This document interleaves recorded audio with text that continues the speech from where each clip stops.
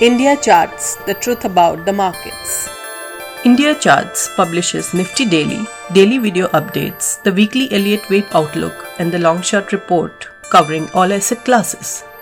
The long wait is over. I am back with another update on what is happening in the markets.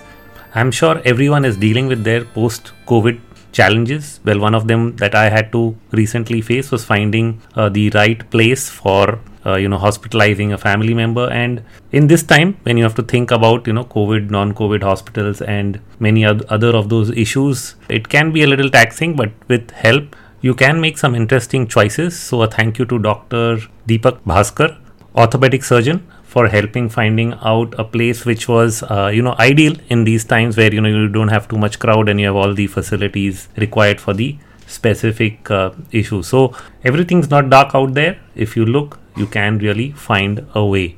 With that, we look at what the market's also been doing, because when you think about one of the issues that I think everyone's thinking about, and probably the reason behind at least the sharp sell-off that we've seen from the European markets, is the return and rise of COVID cases across both US and Europe. Now, of course, when I initially looked at it, it didn't look like the death rate is rising as fast. So you have the big jump, especially in the US. The latest data I looked at, US is now at an all-time high. I mean, at least relative to the highs that it had seen in number of daily cases reported earlier. But the deaths are much, much lower. Same thing also in many of the European markets where I checked. I didn't check France, but UK, I can see the same thing. France seems to be more concerning, which is why they're considering a second lockdown. And that's the fear markets are really dealing with. They're wondering whether this jump in cases, because even though you may not have a high death rate, a lot of people need to get hospitalized or quarantined, then work cannot really go on smoothly, and you're trying to control the situation all over again. Now, just speaking to someone over Twitter, again a friend in the financial market and technical arena, his outlook was that given that we enter the winter period, even the previous studies of past pandemics shows that you actually end up seeing a peak sometime around November. What I was trying to think is whether we will see a mirror image in India to what is happening elsewhere, because most of the data in India has actually come with a lag. If you go back to April, initially India did not really show many cases. It looked like we were the standout case, really low numbers, but the rest of the world was galloping higher. Even US started reporting late, but once it started to report, you had a lot of cases. India started with a lag, but eventually ended up being the big reporters of cases and equal to as many as US has done. Of course, relative to our population, you can argue whether it's more or less, but on a worldwide basis, we are among the top reporters of number of COVID cases. So with a 1 month lag is what I noticed, we've shown the same kind of results. So when the US saw a drop off in its case rate coming really down in the month of August, then I was anticipating that a month later into September we would see the same thing happen in India, and it has exactly followed in the same way. But in the meantime, as everybody's opened up out of the lockdown, you're seeing a jump in cases all over again. Universities is opened up in UK and you're seeing a jump in cases there. And now they were starting to wonder whether they need to lock down again. So I was wondering, will India face the same crisis? And what I'm told is maybe not. My sense was simply looking at pattern analysis, because that's what I do. So I said, if this is the pattern, then 1 month later India is going to see more than 100,000 cases if the same pattern follows. But if our immune levels are really stronger, and if winter is the time that the COVID case counts really peak like they've done in previous pandemics, whether that's a good analogy to draw or not, that's what we'll watch out for over the next 1 month. I mean, November is not very, very far away. A couple of weeks, the next couple of weeks, if India doesn't show a jump, then definitely, and if the rest of the world actually sees a secondary peak and then a slowdown, whether because of lockdowns or whether because of seasonality effects, we will once again see the pressure cool off. In the meantime, pressure is going to mount again on the governments and authorities to really get back to stimulating the economy all over again, which has been the other big flashpoint where everyone in financial markets was waiting for the next stimulus to come through, especially from the US. And that went into a long drawn debate, which is now inconclusive and probably gets resolved only after the elections, which are due next week. So the election results will again be an interesting point. People have debated whether a Biden win is good or whether a Trump win is good. One way that I've looked at it is that if both of them are going to stimulate the economy, are going to do additional spending, which is fiscal, through fiscal policy, then we're really not seeing anything change in the fiscal monetary combined policy that the world is moving towards. And if that policy remains the same, irrespective of who's coming to power, then should the markets react any differently, except for one nudging factor, which is that the expectation is that Biden would actually raise taxes on the high net worth part of the economy, that is people who have more money, or a wealth tax or something like that, which might get taken negatively by markets. That's, I think, one small nudging factor, but we don't know whether everything that politicians always say they don't always end up doing. But among the rest of it, it's quite similar. They're going to be spending on infrastructure and going to be passing an additional stimulus plan irrespective of who comes to power. So policy is going to be the same. So the market reaction, mostly apart from one issue, is going to be the same. There will be a knee-jerk reaction maybe to that event if one wins or the other loses. But at the end, the market's going to continue on that path that they are most likely to. But prior to the event, history shows that every time you have a US election, at least most of the time, apart from 2 or 3 events in the last two decades, at least the last three elections show that markets have always gone into a dead zone prior to this election event for the US. Even before Trump was elected the last time, markets went flat. They started to slowly decline, losing some strength. Nothing big. And then the day his win was announced, because there was some fear on what would happen, the market did have a negative reaction for the day, overnight, and then it was all over. The next 1 year, we saw the markets rally to new highs. So that we are seeing the same pattern now. An initial bump up in October. I questioned at that time, can we actually get an election rally? Because if everyone's going to stimulate and this package was still on the table, then maybe you could have had a pre-election rally. But that's not happened. The package talks died. The momentum was lost, and then now we are seeing the same pattern as we have seen before previous elections for the US markets as well. So they're drifting down. Now they're dragging even Indian indices along with it. One of the charts that I published last week, and I've written about it again today on social media, that you ended up developing a intermarket divergence, a negative intermarket divergence, when one of the indices does not confirm what the other indices are doing. And in this case, it was the Nifty not confirming what the mid-cap index or the bank Nifty was doing. And on a broader scale, if you actually look at it, the high that was made in August, which was surpassed by Nifty, has actually not been surpassed by Bank Nifty and the mid-cap index. So completely two different divergences, one at a larger scale. The new high in Nifty is actually not confirmed by the other two on a 1.5 month basis. So that got the Nifty to stop moving. And then on a 1 month, 2-3 week basis, that is from the 12th of October onwards, the Nifty is not made a new high, whereas both the other indices made a higher high relative to the 12th of October. So these divergences warn you, that there's a non-confirmation happening somewhere, which means the markets can pull back. Of course, you have to decide whether the pullback is of smaller degree or larger degree. That's a debate you can get into. But I think you did see impulsive rallies in some of the secondary indices in the US, like the Russell or the transports, which actually indicates that apart from a pullback, eventually things should improve. Where you are seeing larger degree corrections, I think, were initially in most of Southeast Asia. Many of those markets completed 5-wave impulses. I discussed that in the long short report in last month. I haven't written one this month because the markets have more or less lost the momentum they had in the first week of October, and then I've essentially waited for things to play out before I write something new at the right point of time. Because after all, the long short report is a market timing report as well, apart from simply being a long commentary on what is going on across asset classes and across markets. So what I said there was that Asia clearly showed a 5-wave rise from the bottom, which is good, long-term bullish. But after a 5-wave rise, you do get a pullback. And you did get a pullback first, I think, in Southeast Asia through August and September.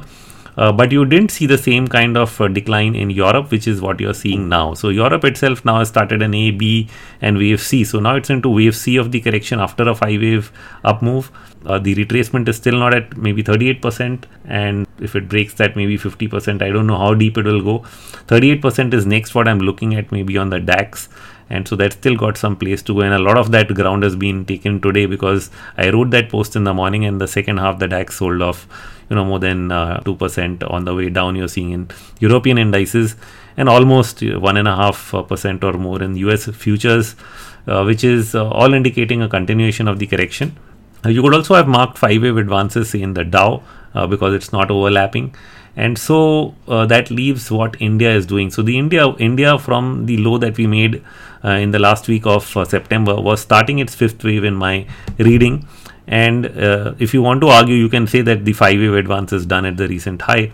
But the way I am thinking about it is that it's probably just a subdivision of the fifth wave, which means it could be 105, 205. But since we are seeing a correction, it definitely slows down the pace of the market.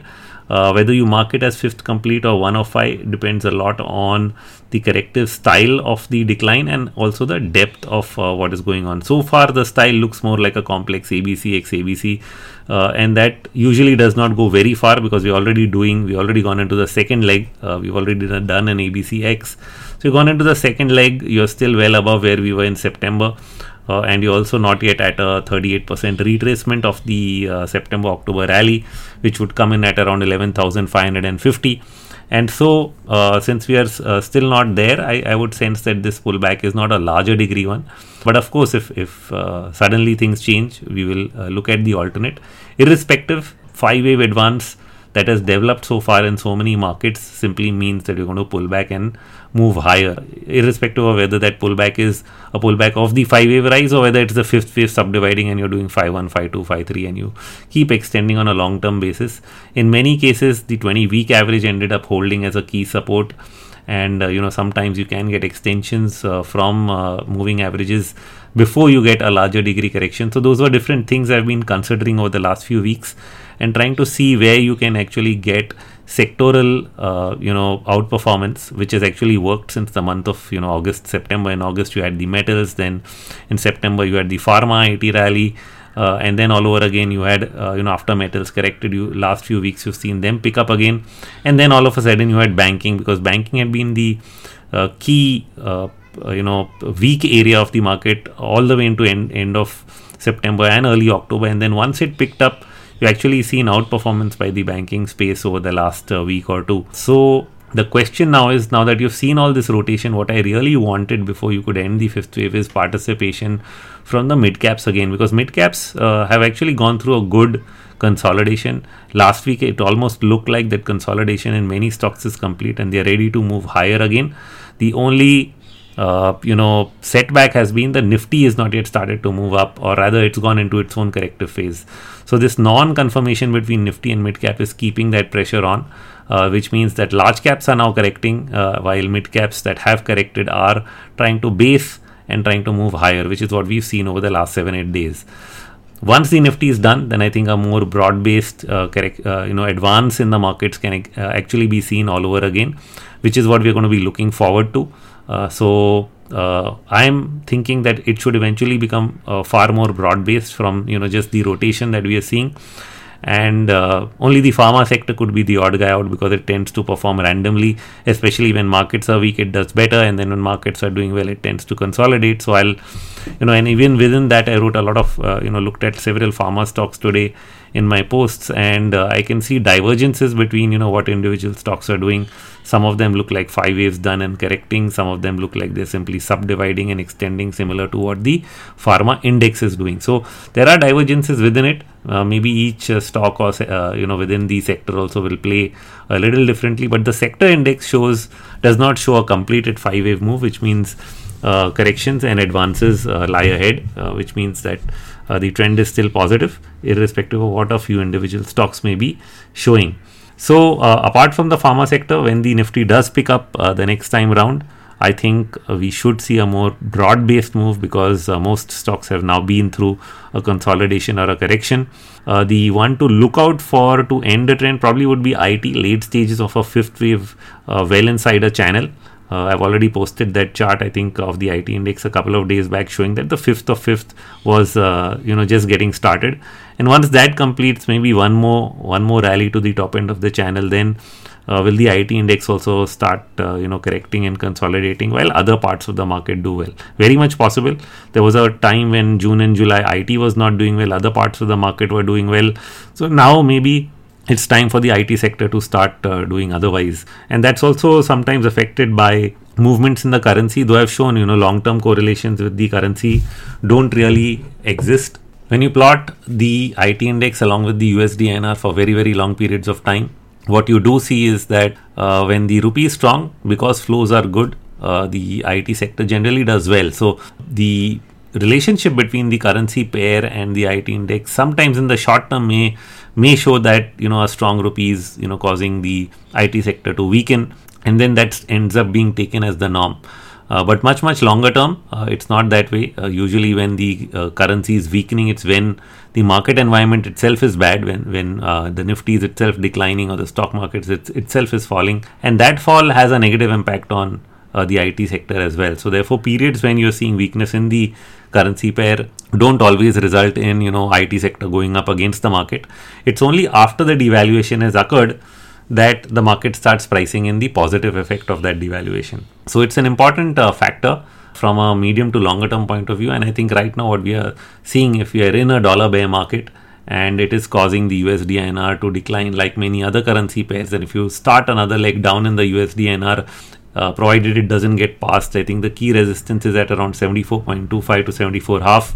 74.25 may be itself critical, and if we do turn down from there, then I think that would signal good for equities. But in the short term, if the IT sector does complete its fifth wave, then it would correct as well, and people will start looking at that correlation all over again. So that may be one of the things that we'll see happen, which is that broad-based participation in the market may actually see a pullback in, say, IT or pharma, which were actually strong during the volatile period of the last 2 to 3 weeks or 1 to 2 months, when the Nifty's gyrated all over between 11,300 to 12,000 a couple of times, and even fallen to, in fact, I think the low point was below 10,000. 10,780 is where we bottomed, and then we rallied to 12,000 from there, and then again we seem to be selling off from there. So the next move up should be broad-based, should see all these consolidated and corrected sectors to start participating. But in the short term, I think pressure remains, because both the COVID case fears, will it really peak out in November and things normalize, or will India get a second wave as well? That question will get answered in the next couple of weeks. Charts, of course, show relative strength, as I mentioned in Nifty, that the larger trend should continue only with subdivisions once this correction is over, which means that maybe what my friend Kapil is really saying on Twitter with me might end up being true, that markets are actually seeing things improve and are only reacting to what is being the global trend for markets right now, not just because of COVID, but also because you are in the pre-election period for the US markets and the stimulus didn't go through, something that will only happen later, and so markets are taking their time to pull back, correct, give up some of those gains, which gets you out of the short-term overbought conditions, and maybe will help develop a short-term oversold condition from where a new rally can then start. Apart from that, in the second half of the year, what I'll be looking out for in terms of triggers will be the trend down in interest rates, especially for India. US interest rates, of course, have reached their low point. They may not lower it any further to avoid damage to the banking sector. At the same time, they are unlikely to raise it. Even though I'm expecting US bond yields to go up, they are not going to be raising the Fed funds rate. So the bond yields really edging up in a very, very slow and gradual move. So it's not something that is significant, that is damaging. But flattening of bond yields to rising bond yields usually signal a risk-on environment where bond investors are willing to take risk in equities, and that is why I look at it more as a positive signal rather than one telling us that the bond market is in trouble. At the same time, as far as India is concerned, because we have been through a crisis and we are now trending lower on interest rates, I think we are attempting to move towards a period of even lower rates, something we've been trying to do ever since we were in demonetization. That was the first time rates really dropped to the 6% mark, but eventually picked up from there. I think attempts have been made after that in 2018-19 to lower rates again.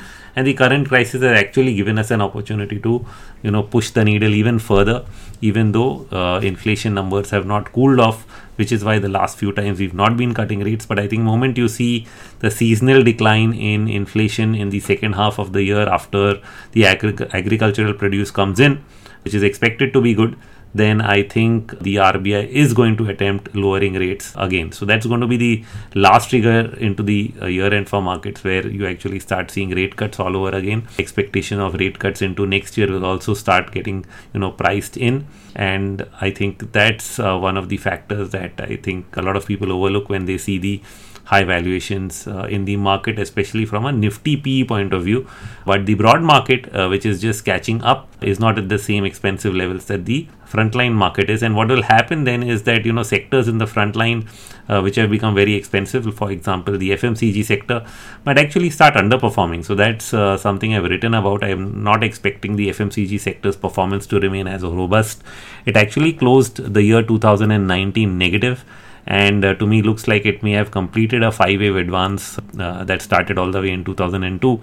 And if that's true, then that's a long, 18-20 year kind of bull run in the FMCG sector that's complete and due for a longish consolidation phase before another winning phase comes in. And also when money reallocates, something we saw, say, in Hindustan Lever all the way till 2005-06, it did not perform.